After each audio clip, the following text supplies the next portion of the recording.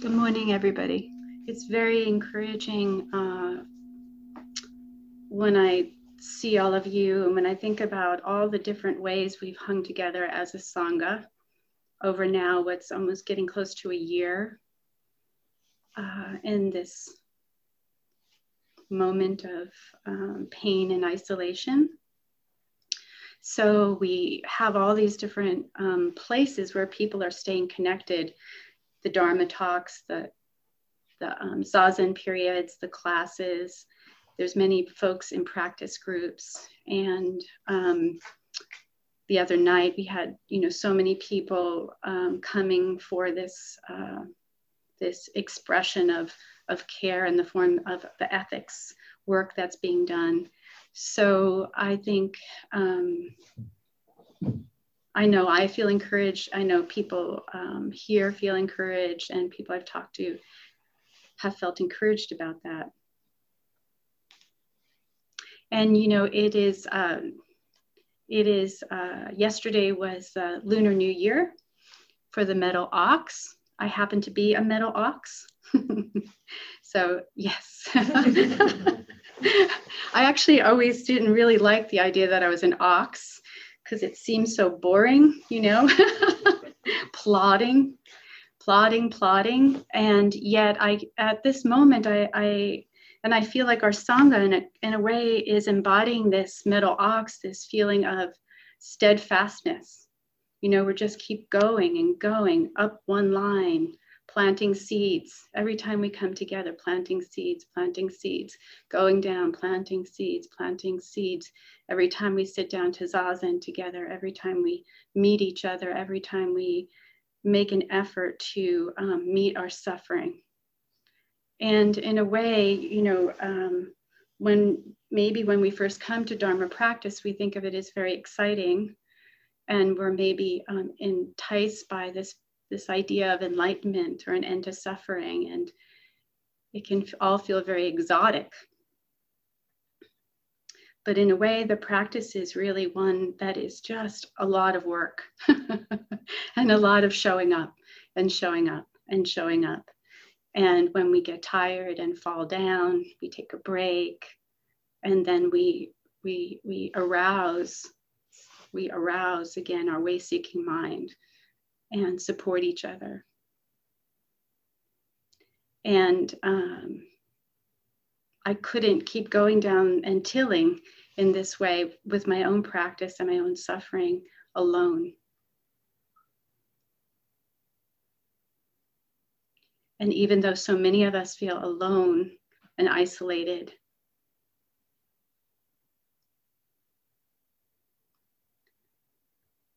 I think we feel in our bodies this dedication to connection and steadfast kind of plodding, maybe not so sexy effort that we keep engaging in, in a way, lifetime after lifetime together.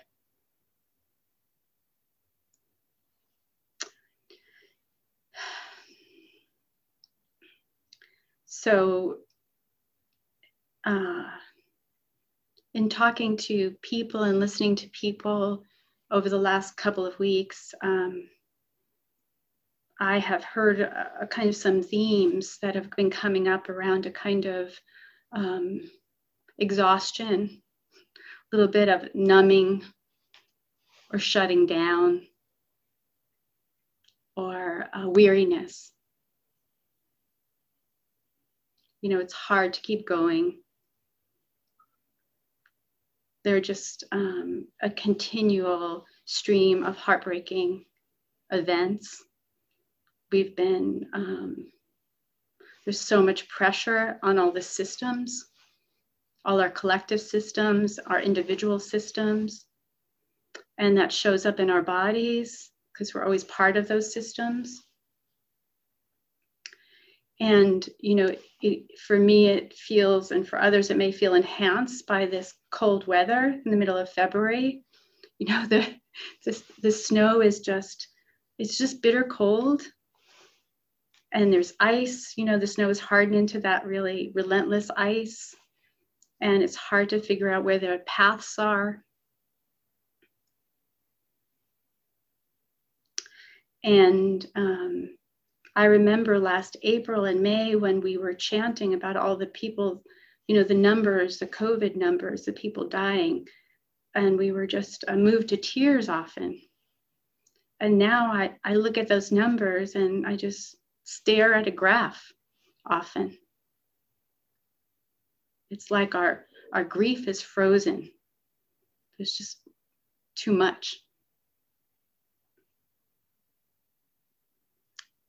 So, and just a combination of things, this, the reminder of our extinction threat, you know, this Himalayan glacier that burst in India, sweeping through a village and killing all these many hundreds of people probably when they find everyone. And I realized in my own body, when I even see the word glacier now, no less see a picture, I have a association of a little panic and fear and aversion, because this is associated with this threat.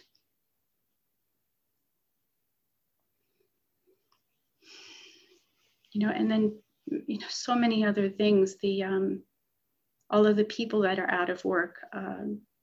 Vice President Harris wrote an article in the Times today where she said 2.5 million women have lost their jobs, are now out of the workforce, many of them women of color who were already underpaid and undervalued. Even though the vaccines are coming, they're done in such a racially disparate way. And, you know, some of us have been watching how this group of mostly white men in power are equating a movement of justice with a movement of hate. I mean, these are the kinds of things that are in our awareness with barely even turning and looking. So these intensifications of pressures and pains and the chronicness of it really can be very impactful. And it can show up, you know, as someone who studies trauma, in a kind of a numbing out or restlessness or depression, maybe bursts of anger. And I just wanted to normalize that. We've been talking about normalizing that. And also there is these kinds of this sense of potential possibility. So often when we almost see the light at the end of the tunnel, we can have, it can almost feel worse because we're kind of almost starting to melt a little bit and beginning to feel what we've been through. I don't think we're quite there yet, or we may feel these kinds of bursts of grief that arise. And for me, I don't even know that they're there. You know, I think, you know, during Rahatsu, when I looked on the screen and saw all of you and burst into tears, you know, I didn't realize, I had kind of normalized and kind of dismissed a certain kind of grief that I was feeling about not being with your bodies. And Zen is such an embodied practice. You know, it's really not about talking at all, very little, I feel. It's about sweeping floors together and hanging out by the shoe rack. So what I'm always most interested in is thinking about, for myself and for the people I care for and for this world, you know, what do we do? How do we work through our pain? How do we work through our numbness? You know, how do we regain a sense of aliveness in the midst of so much, so much? So I wanted to share with you, you know, I have this thing, I have this little note that says, keep it simple, Laura, today. But I love maps, you know, and I particularly love maps of healing and transformation.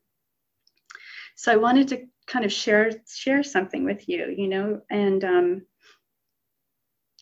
as you've heard from my talks lately, I get in a groove around something. I'm really in a groove around shadow, and about what's hidden and what the polarization of dualities. So, you know, and I'm watching this in myself.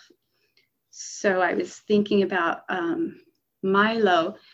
You know, there's just snow and it just looks dead and it looks like there's nothing going on. And then Milo goes out to go to the bathroom and he is like digging his face way, way deep into the snow. And I'm like, what is down there? There's nothing there. It's just snow. It's dead. And yet there is something alive down there. He can smell and sniff out.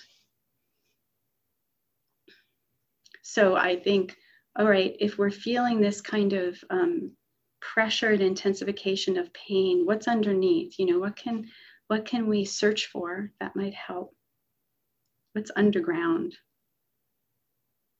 And I was laughing with some folks here because tomorrow's Valentine's Day, for what that's worth. And I said to a few people, like, oh, it's Valentine's Day. I want to give a talk about hate. And I have to say, every time I mention it, people got really excited. So clearly there's a little signal of energy. And I think I want to talk about hate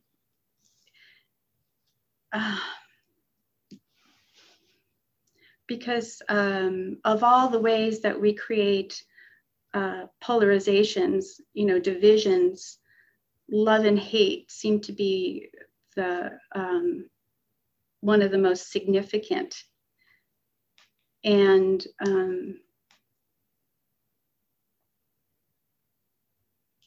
has a lot of psychic energy to it.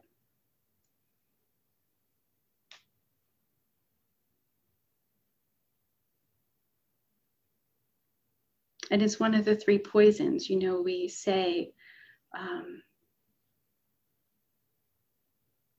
from beginningless greed, hate, and delusion.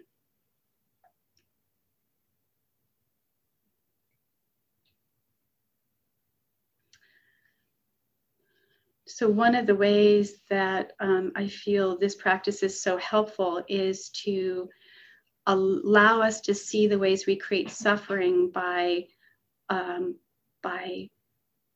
holding up one thing and pushing away another thing. And we can have a tendency to really have trouble thinking about love and hate in relationship to each other. So we may be on the division or on the side in which we are kind of insisting on love, you know. And I think in spiritual communities, it can almost become this object. You know, we're all about love. This is about love. We're going to heal through love. And I do think that's true. And we can sit down in Zazen and feel this opening and feel this love. And it's genuine. And then 10 minutes later, we get up, something comes at us, and this other energy is there. At that moment, you know, what do? We can decide to make this into a problem. We could also go the other way, in which because we've been hurt and because we've been traumatized, and because there's been so much pain and violence, we can decide that love is a very dangerous thing. And we cannot afford to allow ourselves to love.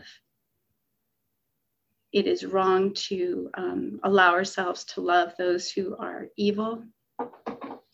And so we have to hold on to our hate. We have to hold on to a feeling of this is not good and I need to push it away. And I want to talk about that because it's where I've actually struggled the most in my own practice. is I misunderstand the teaching. You know, in the morning we take refuges and we say,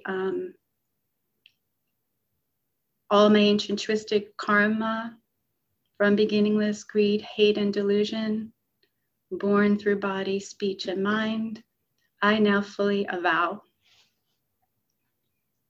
And I've mentioned this in my last talk, that this avow, for many, many, many years, I heard it and thought about it as, I got to get rid of this. I avow it. It's gone. I have to make sure I don't embody these poisons. So there's a pushing away there that we do.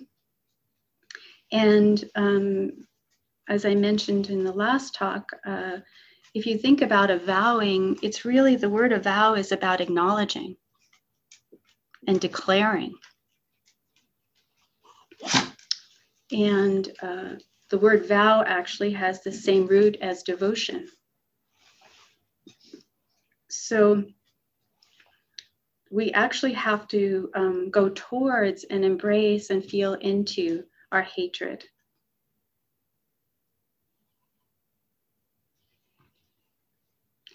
And that if we get stuck in some idea of what practice is about, we'll do this all the time with all different parts of ourselves, you know, or between us.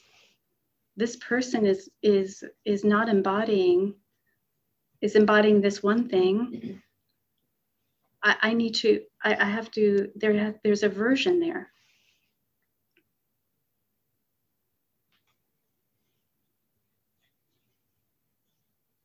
So whether we are on the side of getting overly involved in hate in all its different forms, it could be rage, it could be irritation, it could be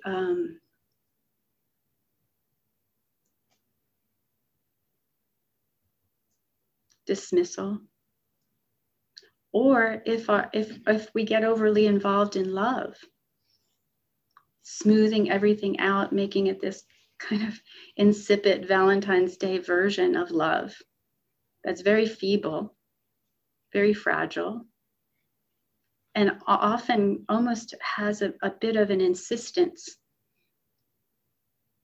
that one conform and embody something to make us feel comfortable. We kind of smooth things over that way. So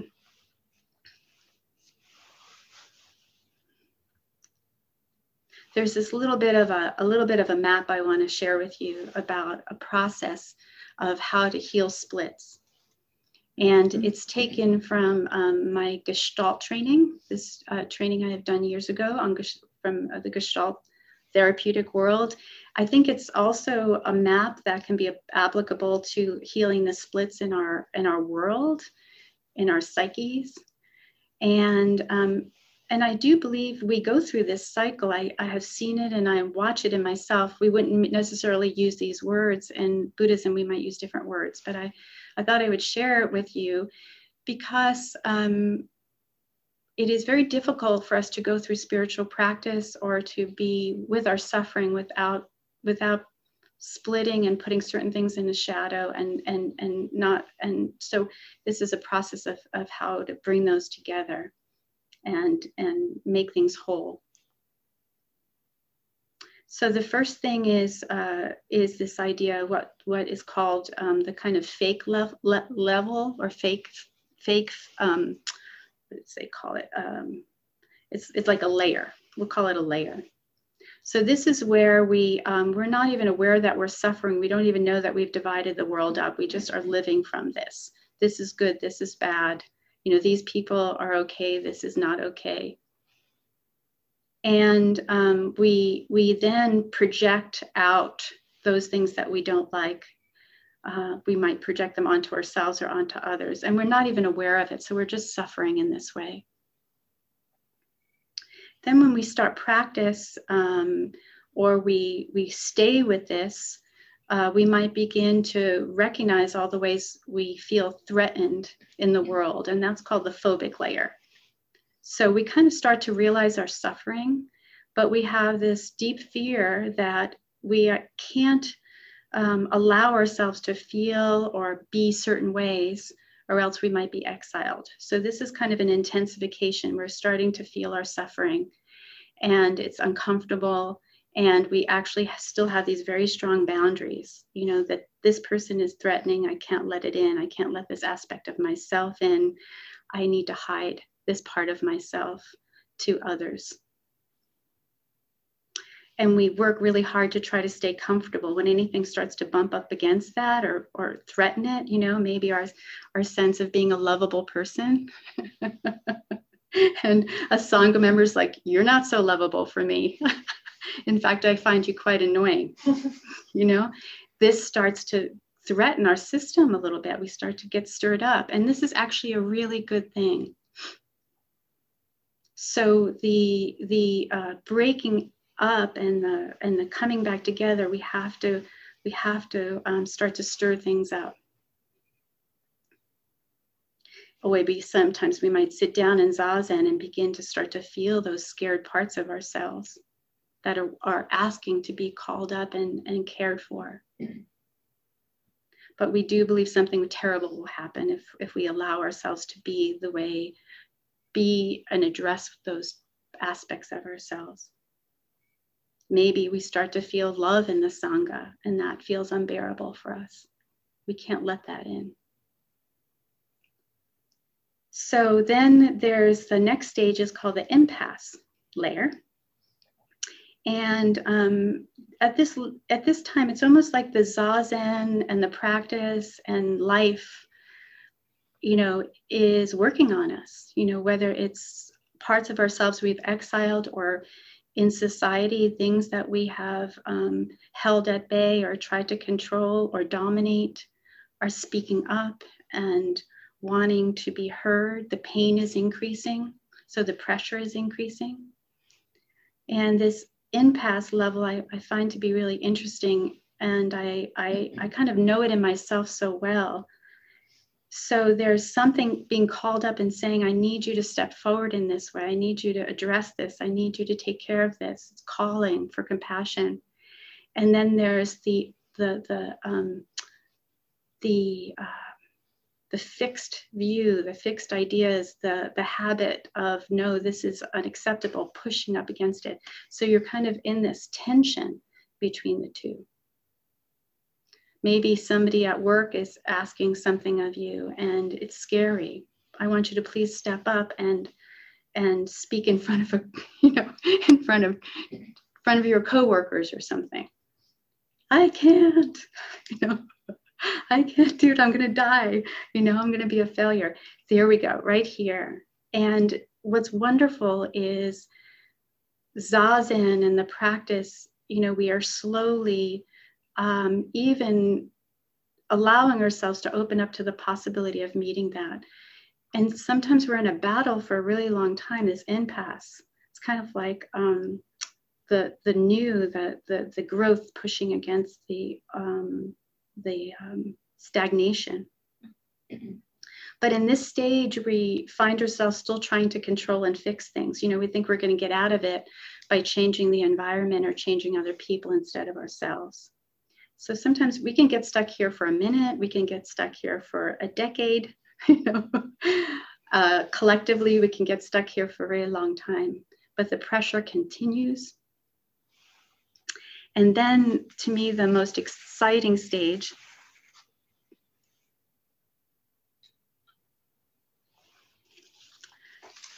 is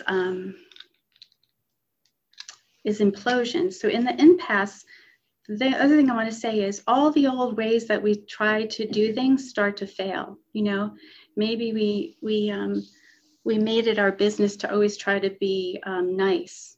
It's like I'm gonna nice my way through life. Nice my way around everything, and it starts to fail. We kind of feel the inauthenticity of it. People are not buying it anymore. So that's part of that stage. Now, in the next stage is called implosion. I love the language of it. It's so dramatic and energetic. This is a place in which, this is where that, that feeling of deadness or depression starts to, and the separateness starts to really, we really start to feel the pain of it. We are really now kind of, what does Trungpa say? He says, we march directly into disappointment. You know, we have to sit in this feeling of, I can't do it this way anymore. It's not working. I'm losing my friends. I'm feeling the pain of this separation. I feel like the more I try to dominate, you know, a situation, the more I feel helpless or alienate others from me. And at this part of the practice, we just, we kind of get more crazy, really, in a way. There's like almost like a, you know, Trungpa talks about this a lot. There's like a franticness as we're trying so hard to figure out some ground and we have no ground beneath us. And this is the really big transformative moment. We can retreat back or we can stay in it, you know. We might open up to the suffering of our community, of our peoples, and there's no ground in which to fix it. We have to just sit in it. I wanted to share a quote from Darlene about this stage that she talks about. She says, because there's the recognition of a kind of stability of staying in it. And this is what Zazen does. We kind of find this area of chi or hara that we've been cultivating, this ability over time to not run away. If we don't run away, just stay, keep walking in it, keep walking in it. So Darlene says, she speaks about the stability that even though some part of you is going, oh my God, there's some other part of you that's been developed that is just there. It is just there. And this is what you vow to return to get to your strength, to get to your resources, while allowing some other part of you to be frantic and crazy. Allowing, she says, allowing some other part of you to be frantic and crazy. When you feel the stability, you don't care whether a part of you is crazy or not, because the stability is there too, putting an arm around the crazy part of you. So you don't have to squelch your craziness. You can relax and enjoy the struggle itself. And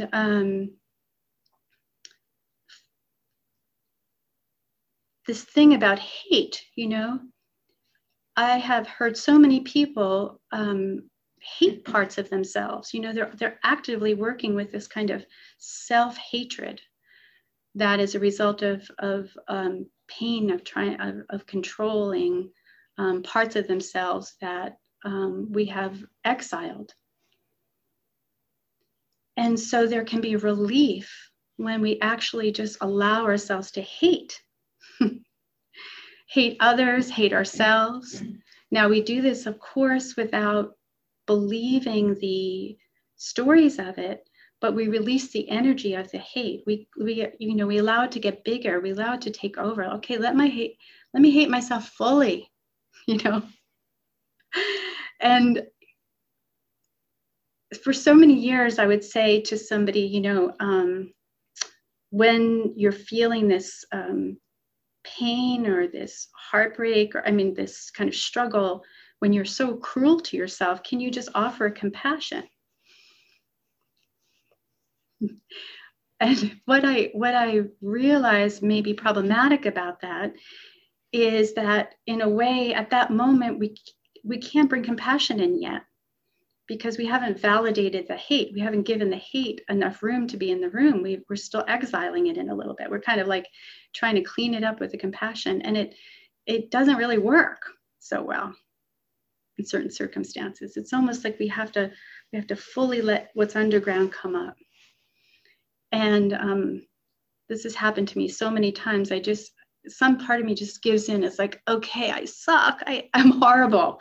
This is horrible. Or they're horrible. I hate them. It's kind of like that, you know, when a little kid is like, I hate you. I hate this. Then the aliveness starts to come. I don't have to fight against this feeling. And so so energetically, we can begin to do that. Or I give in, I'll let in the love. I surrender. So there's a surrendering, a relaxing that starts to happen. And a sense of humor. You know, sometimes we kind of lighten up a little bit at this moment.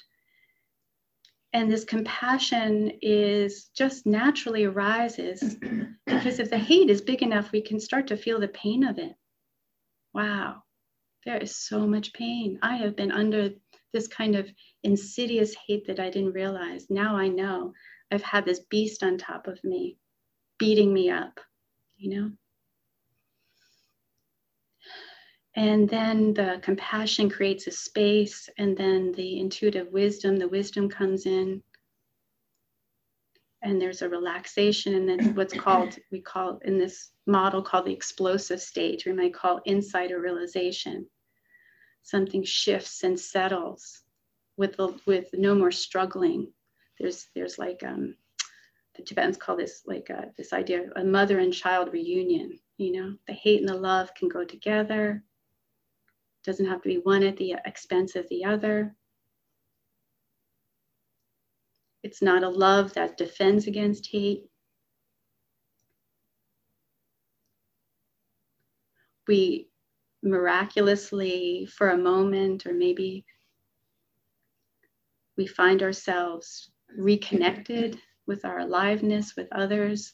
There's a relaxation, and then the whole kind of wild ride drops down, and everything is kind of quiet and simple. You know, it's like, oh, now I'll go eat lunch.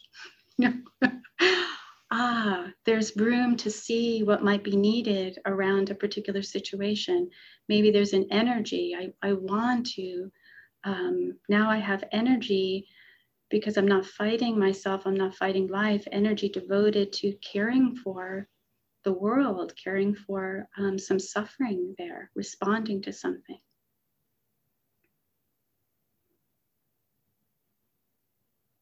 Maybe there's more authenticity, a feeling of no longer having to kind of fake some part of you.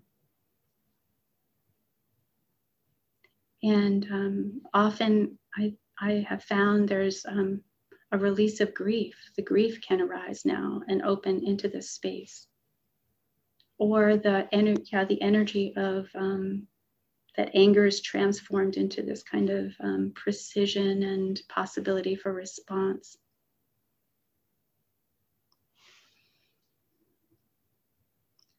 And in this process, we have to hold at the same time both the vastness, you know, we need kind of resources with us. So we need clearly patience and faith, you know, here I am and knowing where we're at. Like I love this map and I've been through this so many times. I kind of know where it's going, what makes it worse and what makes it better. What makes me go backwards. So I'm back and stuck in a more painful spot than moving through. So in those moments maybe of impasse or implosion, we call on we call up our elder wisdom. We try to have perspective on where we're at.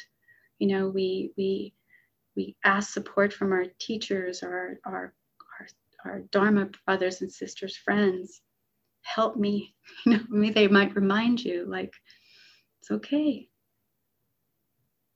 So thinking about that we're not alone in this, and that this throughout lifetimes, we can look historically, there have been moments of kind of implosion and explosion and transformation through intensification of pressures that then release if we skillfully navigate them as peoples.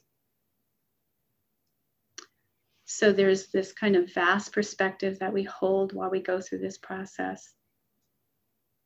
And there's also particularity to the intimate, how it shows up in very intimate ways.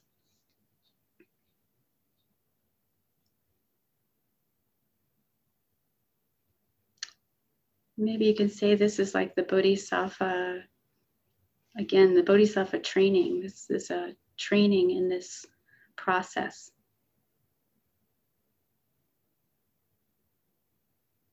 Of opening.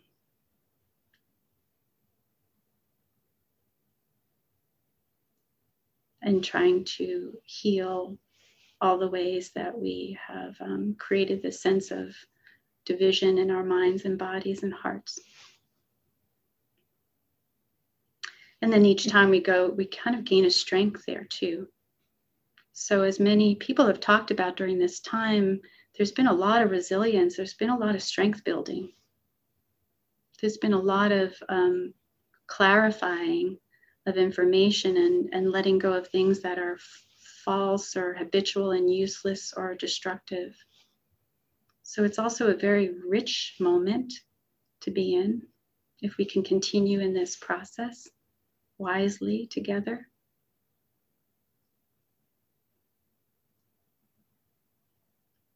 And I appreciate this model because we really have a tendency to think that when things are neat and clean and calm or, harmonious, we're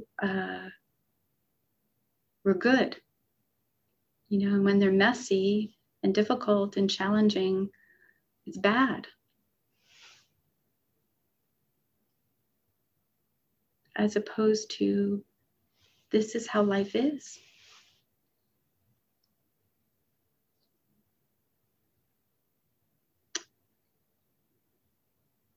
We have so many splits to heal in this world and in ourselves and in our Sangha. We can kind of have confidence around that we can work with them. I'm going to end with two quotes, one from Trungpa. He says, he talks about this in terms of a renunciation.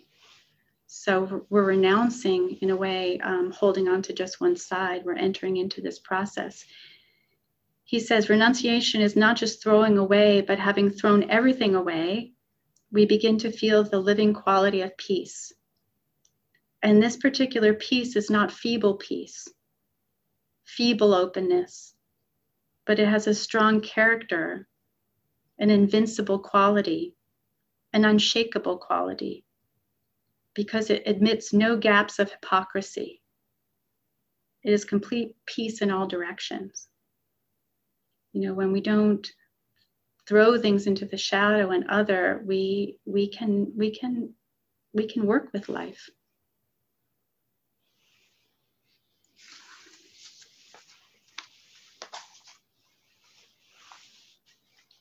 Maybe we can have compassion and patience for other people's process and where they're stuck, maybe they're stuck in impasse or they're defending against feeling something. That's okay. Can we trust that they're on their path of liberation too? It may not look the way we want it to look or feel good for us to be in this process with them, but we have to have faith and trust in this. So I wanted to end with a little section from Zenju's book, The Deepest Peace. And she'll be joining us next month to read to us and speak to us in person. We're excited about that. And she does such a beautiful job around this idea about, she speaks of rage and love and how they, the alchemy of it. She says, peace fades with the thought of a long gone memory of mistreatment and violence. The memory clashes with bird song and sirens. Rage enters. Crows caw. I shake my head. Rage won't leave from where it lives, which is in the back of my mind, a place that holds great details. I don't quiet the rage for peace. Peace is not superior. Peace is persistent. Rage is persistent as well. I meditate while trembling with rage. It's difficult, but possible. I breathe for a long time in the midst of city sirens and those thoughts of pain and the violence I experienced firsthand. My head is tight. I haven't asked any questions, but from my own silence, there's a message. It says, rage is here because love is needed. Peace washes over me in the moment. Rage is asking me to consider love. Yes, perhaps begging me to do this. And then it will leave out the back door, which is the back of my mind. As I'm considering love, the morning sky gives way to a strong rain.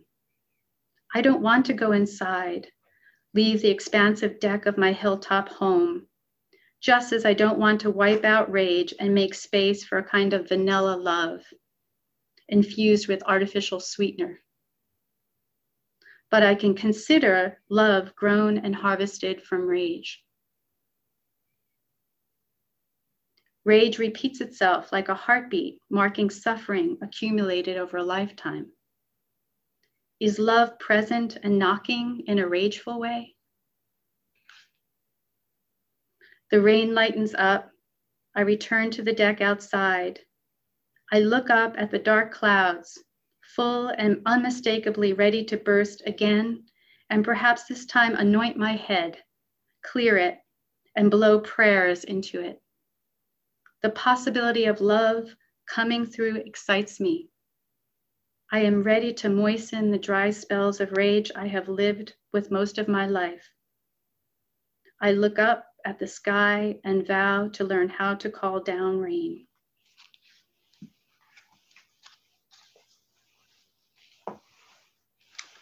What a beautiful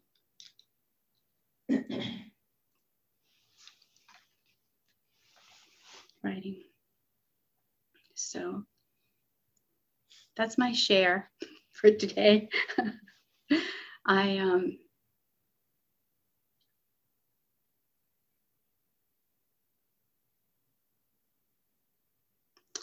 really feel grateful for my suffering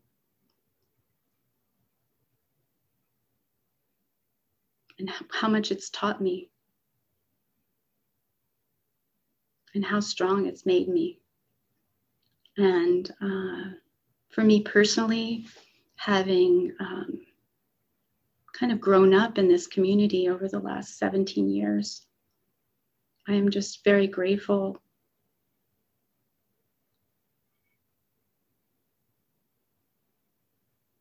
that in this time that,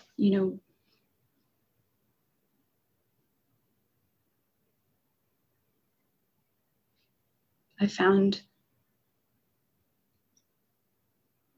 a lot of jewels in there, that are really such offerings right now for me and for so many others. So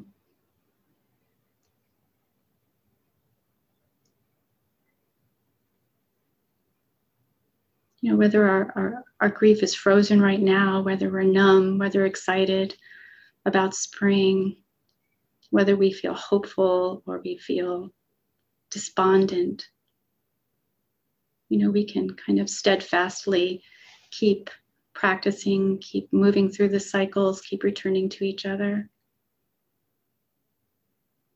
keep getting up and sweeping and making lunch and cleaning it up and enjoying the simplicity of our lives too, all the blessings. So.